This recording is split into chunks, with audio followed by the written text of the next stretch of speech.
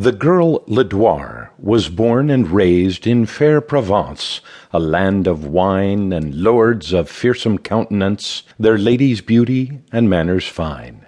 A good and gracious daughter she of a knight who was a mighty lord.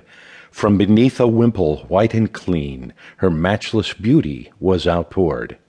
Her limbs like tender saplings' branches, her bosom soft and downy white, her movements lithe and graceful, she stepped through muddy lanes like a fawn might.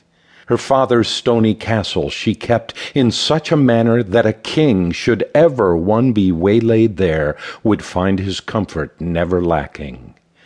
Her mother was a lady Moor, captured by Frankish knights and brought from Paynim, Spain, to Christian France.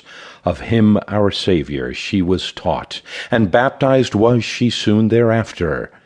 To him who'd rescued her from darkness she lost her heart and married soon.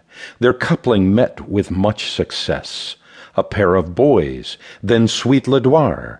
But oh, what sorrow came to pass, for in birthing a future saint, the Lady Mother breathed her last. As mistress of her father's house, Lidoire was patient, kind, yet stern.